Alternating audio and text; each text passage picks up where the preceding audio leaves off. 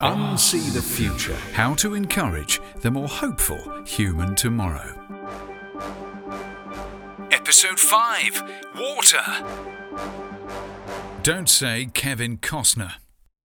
If you want one conveniently portable or potable thing to worry about for the future, well, you may as well pick water. It'll fit efficiently into your busy lifestyle and your man bag. Our technological revolutions, our economic politics, our convulsing climate, they all seem way too complicated and fearsome to properly get upset about unless you really commit to it. The causes and effects and systems of those challenges seem so very unsearchably many, like topping up Freeview channels. But a glass of water? That's as simple to picture as it gets. Turning on your tap and getting nothing but a dry squeak and a faint gasp of air is easy to imagine being a bit of a problem. And all the very actually more, let me say slowly, when you learn that the biggest challenges of water supply all basically boil down to one or two massive single problem points, easy to understand.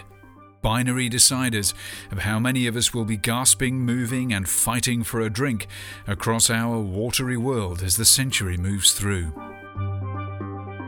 I'm Timo Peach. In our attempt to piece together a motivatingly more complete view of the challenge facing the human planet future, here exploring the UN's global goals as a starting point, where water challenges are concerned, binary is a good way to put it, because it's a story of extremes looming in a very basic problem, one that leaves predictors wondering if we're entering the age of drought or the age of flood, and in fact, of water scarcity or of water abundance. Yeah, I'd sit down. You might want a drink to go with this. Ice? Let's dive in. S Paradise is one of the oldest clubs in Ibiza, and what it's famous for is its water parties. That's why you might expect it looks like an 80s swimming pool with a space cabaret theatre in it. Actually, it's because Pepe Aguirre's club, first opened in 1975 on the White Isle, was originally a garden, enclosed by the artist Louis Guel with a giant pyramid in 1989, when enough of the neighbours asked them to turn down the ruddy disco, mate, in polite Spanish, presumably. All I know is that on my first ever visit to the island, my age was showing that night in the club, as when not channeling the energy patterns of the universe to rapturous shared delight through my moves, I spent the time analysing how the hell they flooded a place full of electrics so regularly. The DJ booth is suspiciously high up, I observed. There are so very many festivals of water around the world, especially across far southern Asia, in places like Cambodia, Laos, Myanmar, Taiwan and Thailand, and parts of China, often celebrating their mid-April New Year's, which is hardly surprising as the humidity in this part of the world can be so intense you soon dream of being hosed across the street by strangers. Cambodia's Bon Om Tuk actually takes place in November and celebrates the bounty of the sea with lots of boat races. Thai Songkran is celebrated in April and has turned a festival of solemn purity into boisterous water fights in city streets. Thing Yan in Myanmar happens at about the same time and has its own special Buddhist roots, but is basically also open season on passers-by and for water pistol sellers. The Days in China take the trouble to dress up in their finest clothes, supposedly, before they solemnly engage in their own water-splashing ceremony. In Europe, they only veil their water fights with religious tradition thinly, as in the Fiesta del Agua y Jamón, or Festival of Water and Ham, which sort of supposedly celebrates John the Baptist in its 20,000-strong street brawl of pressure-hosing tourists in Lanjarón, Spain. Why it's not called the Festival of Water and Locusts, I don't know, but people do seem to get off their heads on water. Unfortunate phrase for John the Baptist fans there, I suddenly realise. Then there are festivals that just don't pretend anything, like the 2013 Seattle attempt to stage the world's largest water balloon fight. Watch a clip of the video, you'll quickly get the point. On every continent, people celebrate all that water has done for them, simply bobbing about in it in infinity pools, in irrigated Gulf hotel complexes, swirling through elaborate fake landscapes of flumy play and centre parks. or plunging into icy outdoor health treatments in Scandinavia. You know, we just enjoy being around the most boring and essential drink in the world.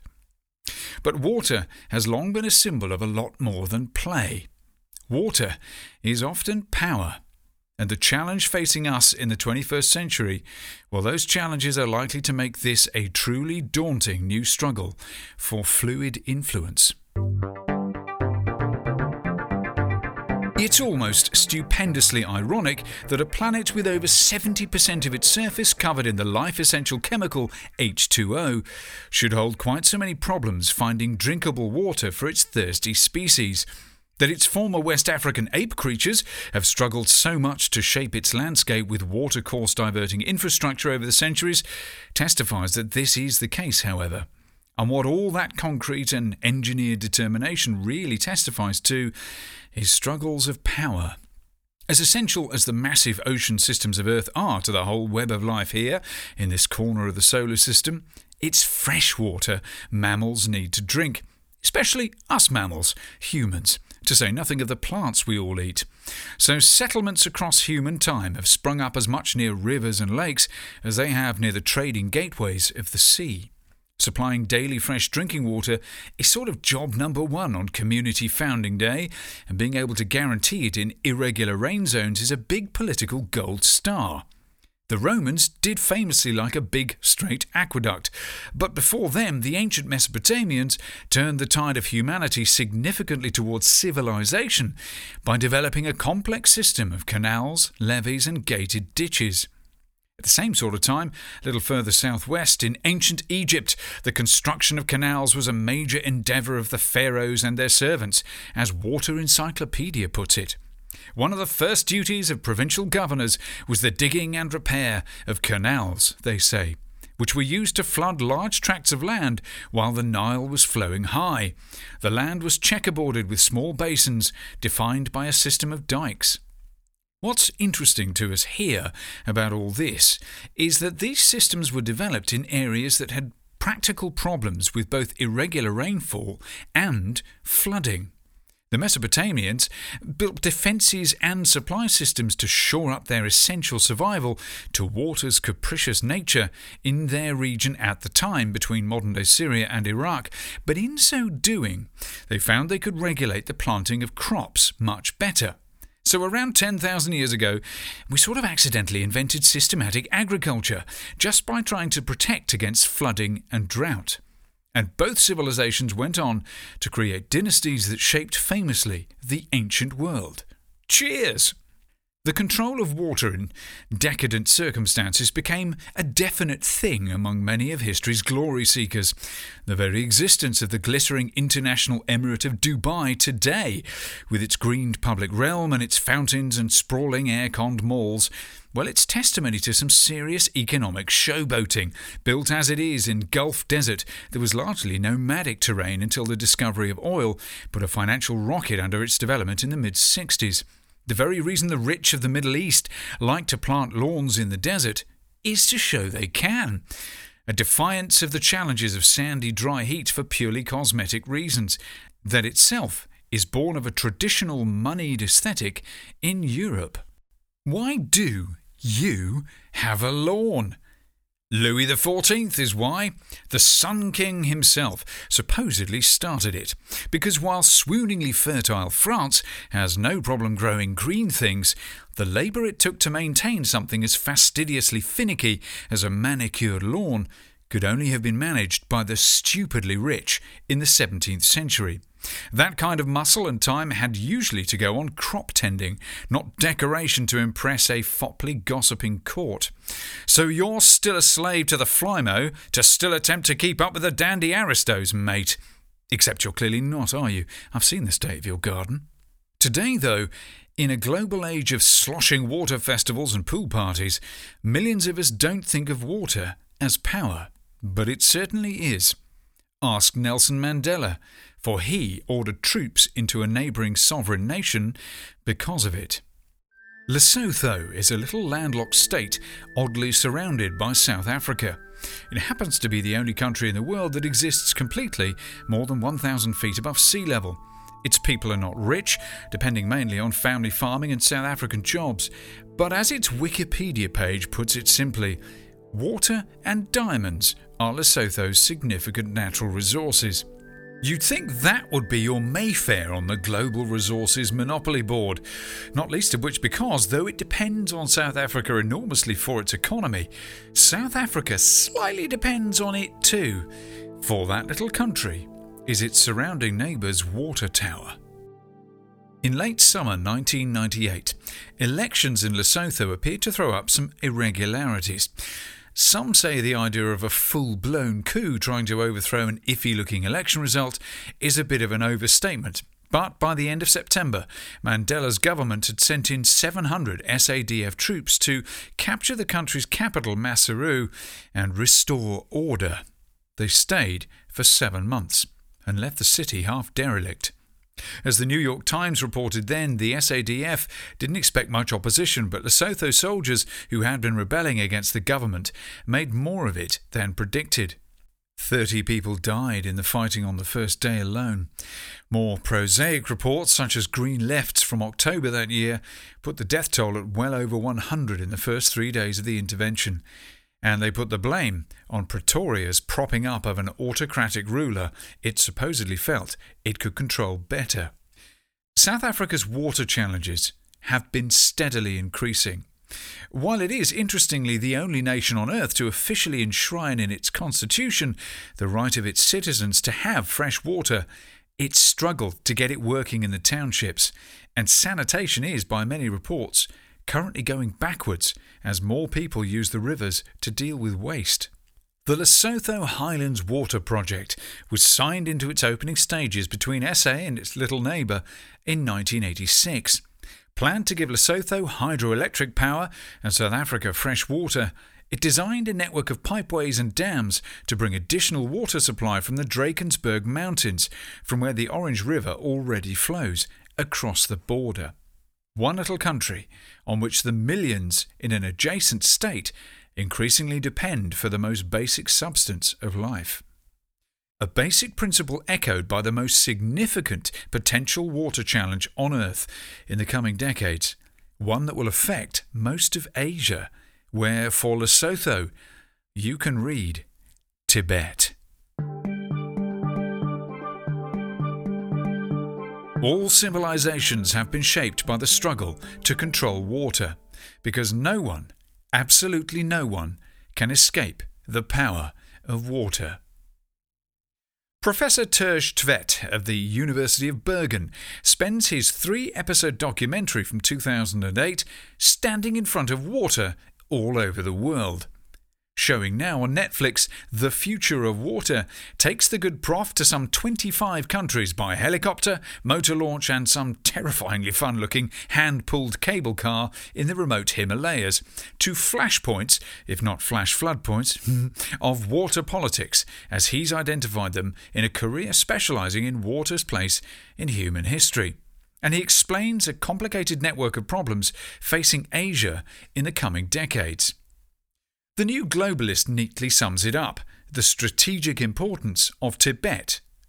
It's not simply that it's a great defensive buffer to the rest of Eurasia for China. Located at a high altitude, on an average of 4,500 metres, it is richly endowed with fresh water contained in its oxygen-deprived vast glaciers and huge underground reservoirs. It is in fact the largest repository of fresh water after the two poles, Arctic and Antarctic, thus claiming the sobriquet the third pole. And props for using the word sobriquet there. Crucially, Asia's most significant rivers flow out of the Tibetan Plateau, including the Yellow River, the Yangtze, the Mekong, the Salween, the Sutlej, and the mighty Brahmaputra. And just about everyone that relies on them currently needs more water, and has plans, rather seriously conflicting plans. As Prof. Terje intones with supreme Norwegian understatement in front of countless massive surging water locations, there's a bit of a balancing act going on in everyone's need for water between Pakistan and old Burma. India needs more water. Every year its monsoons bring floods to various parts of the country, and the rest of the time water shortages loom everywhere. According to the Water Project, this second most populous country on Earth can get proper sanitation to only 33% of its people. Think of that! It's a third the size of the US, but has 3 times as many people looking for the loo in it every day, and barely a third of them can find a regular flush. That's a lot of thirds! Is it any wonder 21% of all disease reported in India is reportedly water-related?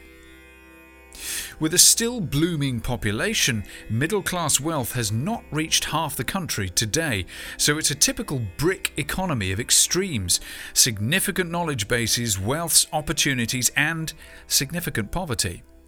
As someone once said of Turkey, not dissimilar. It's a country with parts that virtually skipped modernism and went straight to postmodern society, with other parts of the country looking pre-industrial. But as the Water Project puts it flatly, India's water crisis is often attributed to lack of government planning, increased corporate privatisation, industrial and human waste, and government corruption. While there seems to be a growing consciousness of rotational, lay and general organic farming in India, big plantation farms produce a lot of single cash cropping, which doesn't tend to be the most efficient for water use. In such an irrigation-dependent region, I doubt that's been exactly helpful to water reliability all on its own. The Indian government is attempting to do something about all this with a massive infrastructure project, and I mean massive. The Interlinking of Rivers Plan, or ILR, which is, as New Scientist puts it, a plan to link large rivers in the Himalayas and Deccan Peninsula via 30 mega canals and 3,000 dams. When the work is finished, the water network will be twice the length of the Nile, the world's longest river, and it will be able to divert water from flood-prone areas to those vulnerable to drought. There are a few teeny tiny problems with it, like the fact that Bangladesh is all but begging its neighbour and ally not to do it, and the fact that it could be the thing that tips them into nuclear war with Pakistan at last. All before anyone can be sure what changing weather patterns will do to water and sediment flow, just when engineers are beginning to fettle with it, banking on no pattern changes at all. Plus the fact that it might pee money up the wall, right before China diverts most of that water from everyone anyway. The ILR will get water to the desert state of Rajasthan, for example, by taking water from the Brahmaputra via Bhutan and Kashmir. But this does rather pit desert state against water state, with Bangladesh claiming disaster downstream as the reduced water flow diminishes the encroachment of the sea. Itself a country underwater by a good third every single year. The irony is that it's hard to irrigate a floodplain sensibly. Never mind one turned saline. Meanwhile, Pakistan has a lot of canny canal work going on to try and make the most of its own wanting water supplies.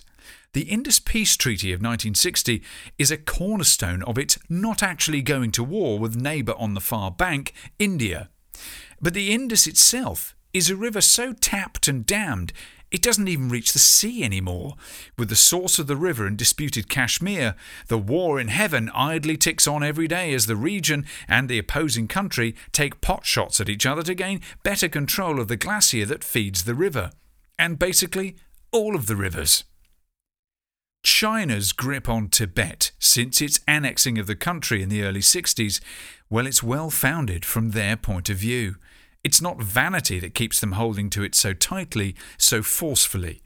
As Circle of Blue described it even 10 years ago, the Tibetan Plateau is an oxygen-scarce landscape of enormous glaciers, huge alpine lakes and mighty waterfalls, a storehouse of fresh water so bountiful that the region serves as the headwaters for many of Asia's largest rivers. According to studies by the United Nations and several prominent global environmental organisations, almost half of the world's population lives in the watersheds of the rivers whose sources lie on the Tibetan Plateau. And meanwhile, China is about to greenlight its own plan to build a typically massive 1,000-kilometre tunnel to divert the Brahmaputra River, known as the Yalung Tsangpo in China. As the Times of India reports, the plan involves diverting water from Sangri country in Tibet to the Taklamakan Desert in Xinjiang. If sheer cost and environmental concerns about smashing through mountains don't stay their hand from such a heavyweight political and infrastructural move, half the population of the world could be turning up on Beijing's doorstep with water bottles. But you are astute.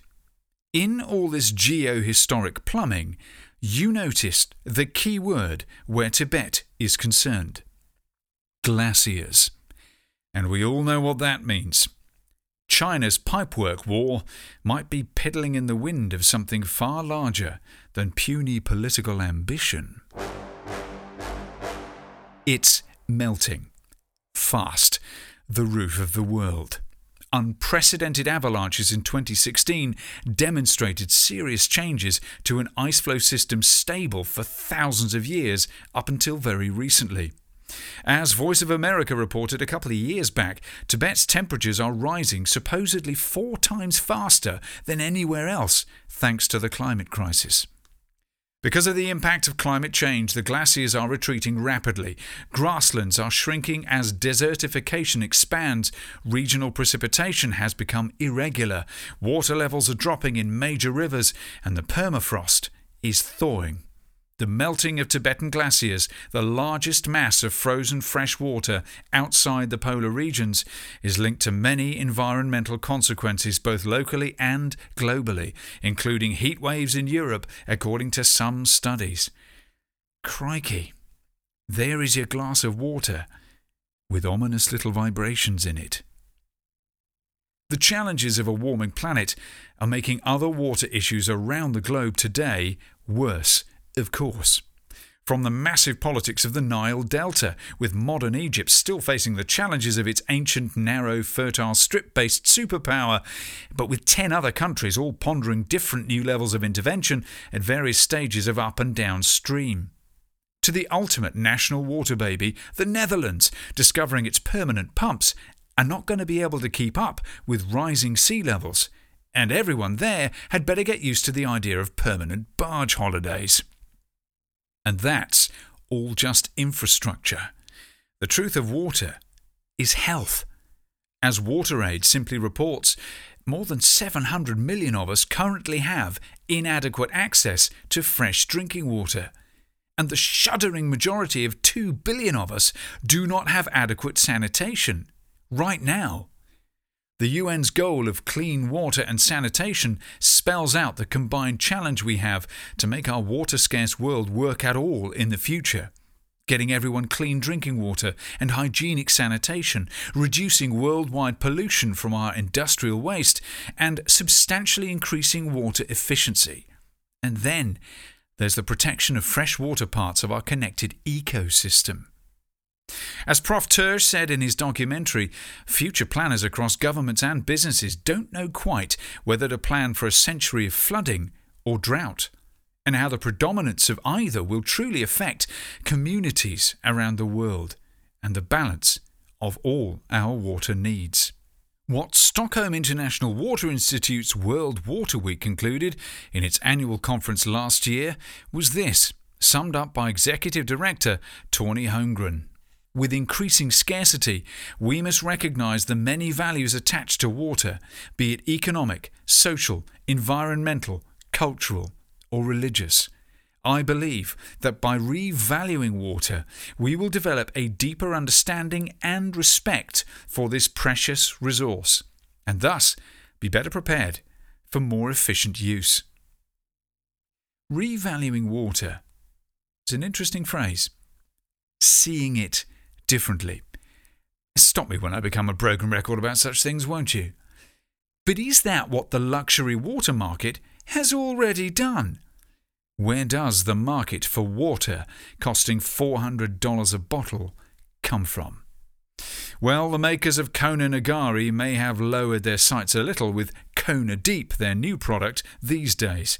But this is still quite a sell when, as they point out boldly, we add nothing. This has to be the place for the hopey-changey bit, surely. Seeing the hopey changey bit. We are 60% water. You and me. That's a lot of waddling fluid. So it's a wonder we don't feel more consciously connected to the spinning swirl of H2O that is our planet Earth. There is a theory that the early proximity of the Moon to Earth gravitationally churned the primeval oceans like a blender, until the root source of life suddenly began to thicken. The trick is always to not wander away and leave it on the hob, but patiently keep stirring.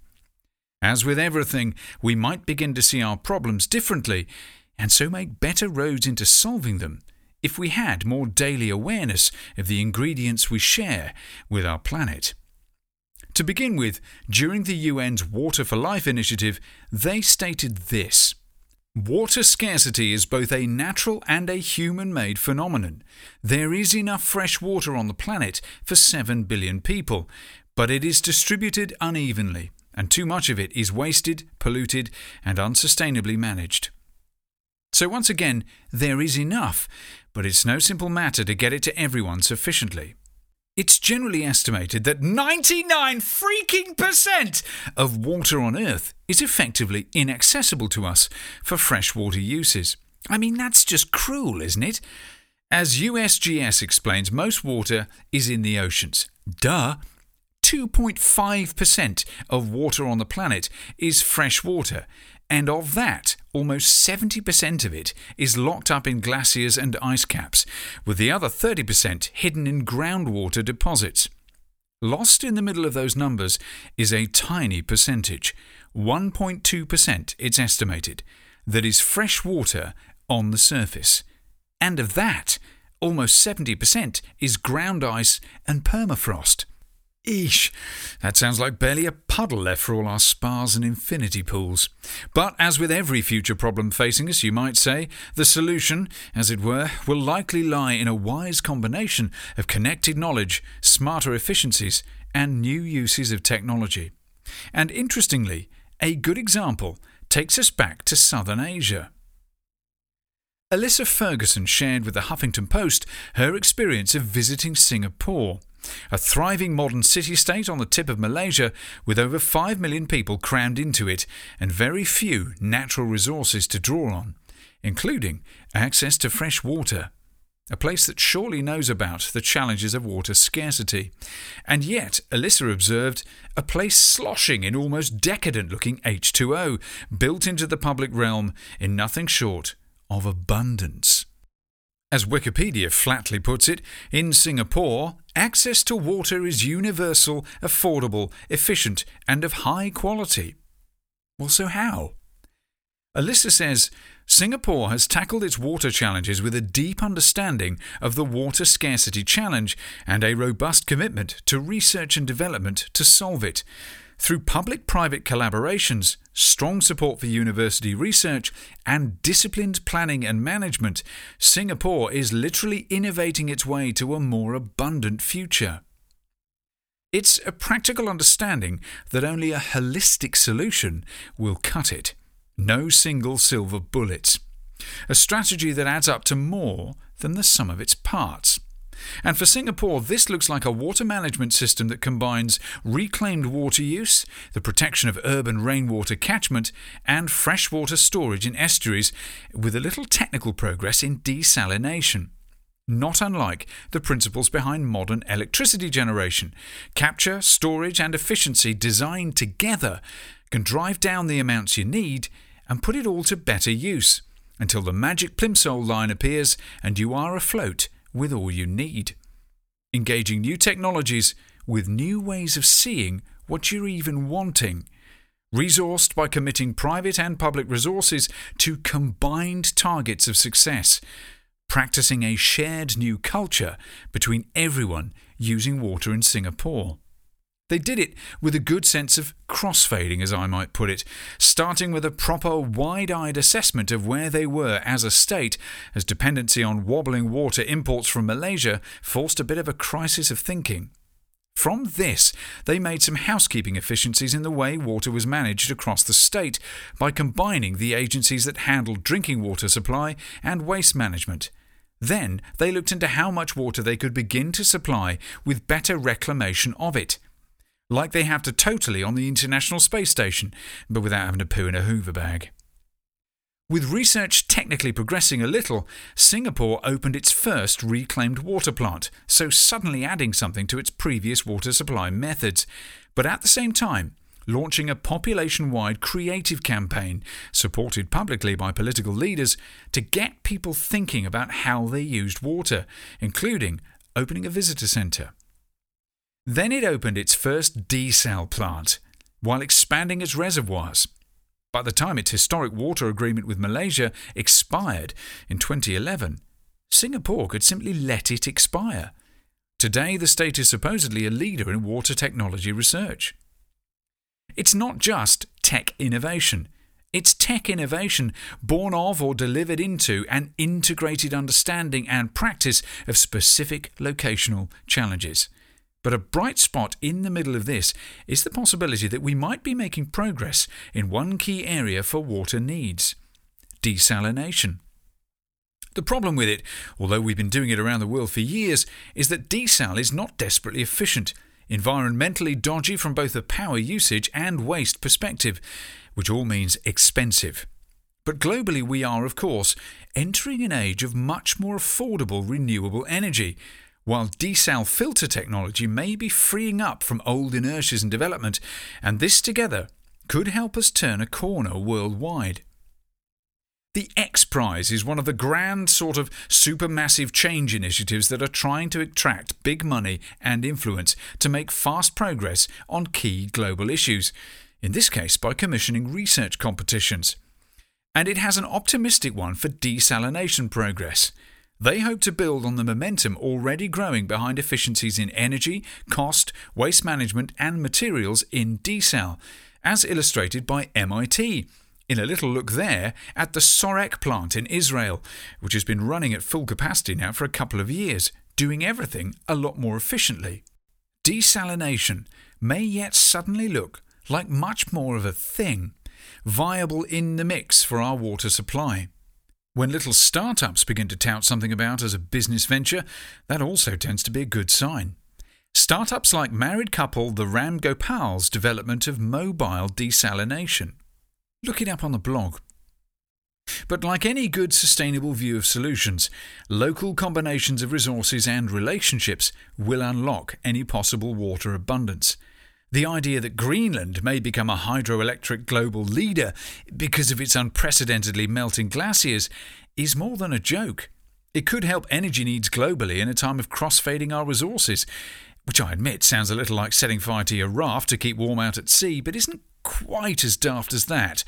Greenland even considered melting some ice deliberately in the 1970s as a new national resource in hydropower. Now they say they don't need to do that. As Tawny Holmgren, along with Dr. Anders Jørgenskog, Jens Berggren and John Joyce reported in The Guardian, one of the keys to changing water practices is to firm up its value, making it a more clearly economic commodity. But holistically. As they put it, water is not just another commodity. It is both a public and a private good. It is a resource which produces local as well as global benefits, and its availability varies, sometimes dramatically, in time and space. This unique and irreplaceable resource moves around our planet constantly with no regard for man-made borders. In order to ensure water use is efficient and equitable, water needs to be attributed with its own true economic, environmental and social value. Some 50% of all accessible water today is, they say, transboundary, like all those rivers in Asia. And they reckon that 2/3 of those supplies lack proper transboundary agreements between their neighbours. But they observe something positive, despite the predictions of conflict that seem inevitable in such circumstances. The water wars that were feared a decade ago have fortunately not materialised, they say. Water is more often a source of cooperation, even in situations of political tension. India and Pakistan have worked together in the management of the Indus River, despite fighting 3 wars during the last 50 years. Though writing 5 years ago now, the principles remain the same. There are a host of benefits derived from cooperation in transboundary regions: economic, environmental, and social. Climate change adaptation and mitigation, flood and drought management, and many more are in reach. The management of ecosystem resources, production of food, generation of energy, and the supply of water to municipalities and cities are also accessible through cooperation. There is also a suite of less tangible benefits as a result of cooperation: trust building, avoided conflict, trade, and the integration of markets within regions. Representing the Stockholm International Water Institute as these four writers do, a body that recognised Singapore's PUB with its 2007 Stockholm Industry Water Award, they conclude that there are real possibilities if the world progresses the shared sense of marketplace and resource where water is concerned. SIWI believes that by increasing the incentives for using water more wisely, it is possible to double global water productivity by 2030, an important step towards the realisation of a water-wise world. Engaging the business community alongside the state will help mobilise the economic sense of opportunity, but the push and pull of our global cultural evolution must become, and is already becoming, a better sense of business, of what success for it and us all really is in the new context of interlinking global-scale crises like water scarcity. As James Dalton from the IUCN put it to his biz readers, for water, sustainability practices have to be relevant to people other than just business, because the challenges that really matter are not internal anymore. They are outside business borders, in the river basins that provide you with water and which you supply, operate and sell to. And if the local human community can put pressure on the business community to evolve its outlook and practices by ever more admitting they are different aspects of the same community, business can put pressure on governments to change their strategies. Crisis can often induce facing the impossible. And while the water crisis seems as likely as any desperate fight for survival to induce conflict, and likely still will, I can't help wondering if the sheer scale and integration of challenges emerging into world powers' imaginations will force cooperation gradually more and more. As the economic benefits are seen where cooperation's worked, and as nations nudge past certain ingrained cultures at odds with their neighbours, water could become the wellspring of hope in more connected practices. In a water-wise world, we might yet find ways to connect our taps to abundance once we begin to recognise the real value of water, its capacity to draw us together. After all, we are now living in the age of Aquarius. As the deacon said, "I've had a vision so great, as it came to me, I wept." Next time on Unsee the Future, Episode 6.